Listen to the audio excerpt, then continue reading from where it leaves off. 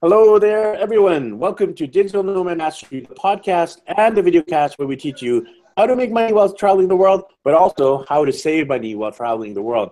And we have a subject matter expert today who's actually a budget traveler, who's the expert in the area of saving money and traveling very cheap. He has an amazing project called Project Go Native, which he started in India. And now the Project Go Native has actually allowed him to find a wife and move to Romania. What an amazing story. So, Hitesh, firstly, why don't we get to know you better for the sake of the listeners and viewers? Why don't you do a quick introduction? Where are you from in India? What did you do before you, decided to travel?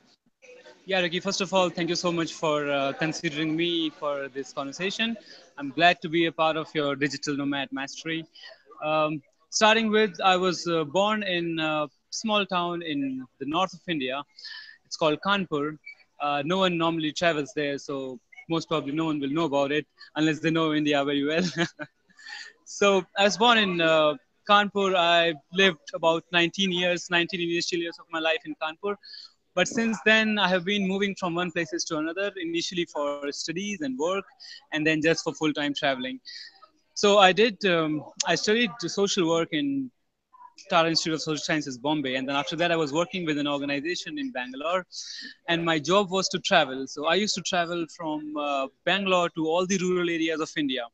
And these travels were extensive. It allowed me to travel for, let's say, 15 days in a month. But I wanted to do it more. So all the time I will go to a community, meet the people, talk to them. And, and by the time I build a bond, I don't want to go back. It's time to already go back to Bangalore. So one fine day I decided that I really want to travel, want to explore more this country, this vast, amazing, beautiful country. So I told my manager that I'm going to quit my job, and he was kind enough not only to let me quit it right away without serving the notice period, but he also gave me the advance salary for 2 more months. So I had some of my savings, and I had some of the money that came to me unexpectedly. So I started traveling all over India as much as I could for the next 9 to 10 months. And how did that happen? I wanted to go to places which are less traveled. I wanted to go to places which are less explored because when I'm traveling, my purpose is not to just find beautiful scenery and click photographs of it. It's more about connecting to the place and people and learn more. It's like traveling as a way of learning rather than something very beautiful and everyone is looking up to. Traveling is for me is just an alternate lifestyle. I want to learn while traveling, and that's the only reason I'm traveling. There's nothing glorious and glamorous in these travels. And the reason why I'm traveling cheap, there are two reasons actually. I did not have much. One, that I did not have much money when I started, so I kind of calculated how much money do I have, and how long do I want to support myself before I can do something else. So I roughly figured out that actually I cannot spend more than $5 a day if I have to survive for one more year. So this was kind of a compulsion. But then when I started doing it, I realized when actually you put money aside and then try to figure out things, uh, you find out you become there's something amazing that happens to you. There are many things that happen to you. One, that you become completely in control of yourself. You become aware and prepared because you know that you don't have more money to support yourself. You need to kind of get closer to people because you cannot be so close to technology. You cannot just click and pay for everything you want. You have to go. You cannot just use GPS everywhere because you might not have internet. So you're going to go close to people. You want to talk to them. You want to request people if you can spend the night there. There were countless nights that I spent on highways, on roadside restaurants. Um, Sometimes people were kind enough to consider me, can consider inviting me to their houses. So this is how it started, and gradually, because I was traveling and I was also blogging in my blog, and I was quite active on social media because there was a friend of mine who was sponsoring my phone network and balance. So for first few months, I was really active on social media, which gave me a lot of followers. And after a couple of months, I started. It was like a kind of my own couch surfing in India. People were inviting me to their places, and I was choosing the places where I have hosts already, because India is so huge that wherever you go, there is no dearth of new places to explore. So this is how it began. And since I was traveling with this 300, roughly 300 rupees per day maximum, I started getting some media attention. Some travel websites and travel magazines started approaching me. I started writing for some of them as well. It also landed me a BBC London, Asia London radio live interview, something like that, uh, in 2015 in September. So things kind of started making more sense from there. I started realizing that people are finding value in my travels. So it was me traveling solo to find value about my life, for my life, and I realized that there are more people who are finding values through my travels. So I was like, okay, give it a go. Let's do it more. So I started traveling that way more and more. And after like 8 or 9 months, I met my wife. I met my wife now, Catalina, and we started traveling to India. We traveled for 2 more months within India, from north to south. I traveled almost in the mountains, in Uttarakhand, in Himachal. I went to UP. I traveled in Kanpur quite a bit. I traveled in Banaras. I traveled in South. I cycled from Cochin to Kanyakumari with a friend of mine, about 300 kilometers in 10 days. It was a very slow travel, and it was a conscious choice to do a so slow travel because Kerala is so beautiful that you just cannot pass through it. So I was like really slowly, we were cycling, spending nights on roadsides, a lot of people feeding us on the way. A lot of people by then knew me, so a lot of people were meeting me and feeding us, finding a place for us at night. And we were pitching our tent also on the beach. So it was kind of fun. After that, after about 10 months or something, my wife and I decided to open a travel cafe in Rishikesh. So we didn't have money for that. We had about 10,000 rupees. It's like $300. No, $200. Less than $200 we both had. And there was no more money to left to travel. So, and we wanted to open a travel cafe in the mountains. So we crowdfunded the cafe. We crowdfunded about $4,000, around $4,000 in 1.5 months. And then we ran a travel cafe for a year. And now I'm in Romania for last 2 months. I'm here for 3 more weeks, and then I'm going back to India. Here I'm traveling again, couch surfing. Right now also I'm in Tragumresh in Transylvania, couch surfing here. And I'm couch surfing everywhere. Either I have some friends hitchhiking, keeping it very low, not $5, but let's say $10 to $15 a day. And Eastern Europe, Romania is really cheap to travel. The media tells us it's very hard to travel in Europe. It's very expensive in other countries, but it's really cheap if you are willing to keep it cheap.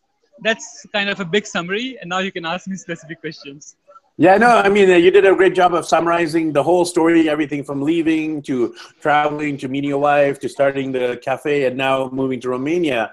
I'm interested in the meeting the wife story because obviously that was not part of the plans when you first started.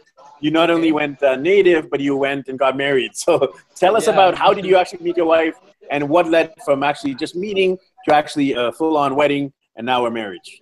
All right. So I have been interviewed a lot about my travels. This is the first time someone is taking specific interest in my marriage, so I'm very glad to answer that.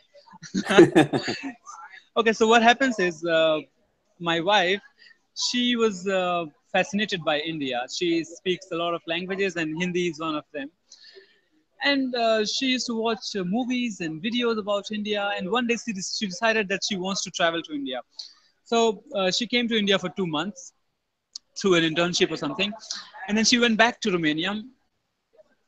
From Romania, she was trying to write some article about India, and she was typing native tribes of India or something on Google, and then she stumbled across Project Go Native, and that's how she saw how I'm traveling, and she liked the way I'm traveling. So for Wow. initial few weeks, she was just following my blogs and everything, and then she one day she decided to write me a message, and I decided to respond to that, and then we kept on talking. It was around end of December, New Year was coming, people were becoming romantic. So I asked her why she was traveling in Eastern Europe at that time. So I asked her if she wants to travel with me in India again, if she likes the way I'm traveling. Then yes, she was like, why not? She came to India, we traveled together, and from there our bond also grew stronger because she was really rough and tough in traveling and that's what I do. Like we walk almost 10 kilometers every day with our backpacks. It's like really hard for some people. Not everyone can do it. A few people have traveled with me in the past, and some have cried because of the way I travel. So I think it was a pretty amazing bond that we made. And when you travel with someone, and if you travel with someone and you know that you can travel with this person, you should know that you can live with this person. It also applies with friendship. If you have a friend who can travel with you for a longer period of time, chances are that this friend is going to be with you for a long time in your life. So yeah, that's how it worked. And then we had a cafe together. And when we were working in the cafe, it was not a 9 to 5 job. It was almost 18 to 20 hours. We spent all the time together. That's how one thing led to another, and then we decided to get married. Congratulations, amazing story. And now you're in Romania, which is your wife's country. Tell us about how you're able to still budget while you're there, because obviously India is dirt cheap and Romania is maybe mid-level cheap. But tell us walk us through what you're able to do in Romania, because very different in India in terms of the hospitality and maybe having people sleep at your house or dumpster diving, hitchhiking. Are you doing the similar type of stuff in Romania? Yes, I am. Actually, I have written a blog, and I also made a YouTube video about how to travel cheap in Romania, so people can also go there and watch that. Apart from that, let me tell you here also. So I decided to keep it low in Romania also, and this was kind of a challenge, because this is the first time I'm traveling out of Asia, the first time in Europe. So I was kind of excited and nervous at the same time to see how these principles that I abide by when I'm traveling to India apply in Romania as well. So my first hitchhiking was from Bucharest, from the capital, to Brasov, to a very beautiful Transylvanian city. And within 5 minutes, an elderly gentleman stopped his car, and I was really pretty amazed. I was like, wow, it's so easy to hitchhike in Romania. And since then, it's been 2 months. I have been hitchhiking to almost every place I go. The easiest it has taken me is, let's say, 1 minute. Like I just took my hitchhiking sign out and one huge truck stopped. He pulled over for me. And the longest it has taken is more than 2 hours. And in that, after the wait of 2 hours, who stopped for me was the police car. And this police car took me from a point. To be specific, I was in Pitești, I think, and it took me in the car to drop me to a safer location from where I can hitchhike, because they were saying it's not safe to hitchhike on the expressway, so you can hitchhike from the city. So on the way, they saw a truck which had a number plate for CBU, because I was going to CBU. So they made a siren for the truck to stop, and then they finally managed a ride for me. So hitchhiking is one way I have been using it. It's just recently that I was coming from Cluj to Târgu Mureș that I tried for 3 hours. It was very hot, and no one stopped for me. Some of them did, but they were not going to the right direction. So in the end, I ended up taking a train because it was really hot. But apart from that, all other times, it was a very easy and successful hitchhiking experience here. Number two, couch surfing in Brasov, in Sibiu, in all the other places that I've traveled to. I have couch surfed. People are genuinely very nice here. If you write a couch surfing request, even if they cannot host you, they do reply with saying that why they cannot. Recently, I got a response from someone couch surfing, to whom I had requested 2 months ago when I had recently come to Bucharest. And they replied after 2 months saying that why they couldn't reply to me so far. So I think people are generally really nice, supportive, warm, and welcoming. Couch surfing.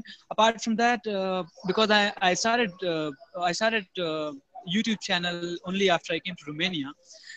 So I have 60% of audience watching me from Romania. So I know a lot of people in Romania just by YouTube. So somehow I managed to find a host and accommodation through that social media networking as well.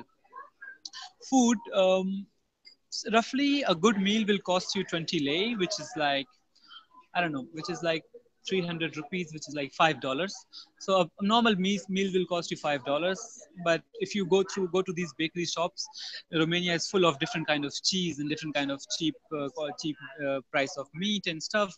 You can sustain yourself in way less than that. So what I do is I eat one healthy meal in a good restaurant, and then I sustain. I just eat from local bakery shops like Luca, Gigi, some of these medium budget restaurants like Springtime. These are my favorite. I talk about them because I really use them everywhere I go. And that's how and beer and wine and everything is so super cheap. Super cheap. In India they are 4 times expensive than here. So yeah, even if you don't want to drink water, you can just sustain on wine and beer. Sounds good.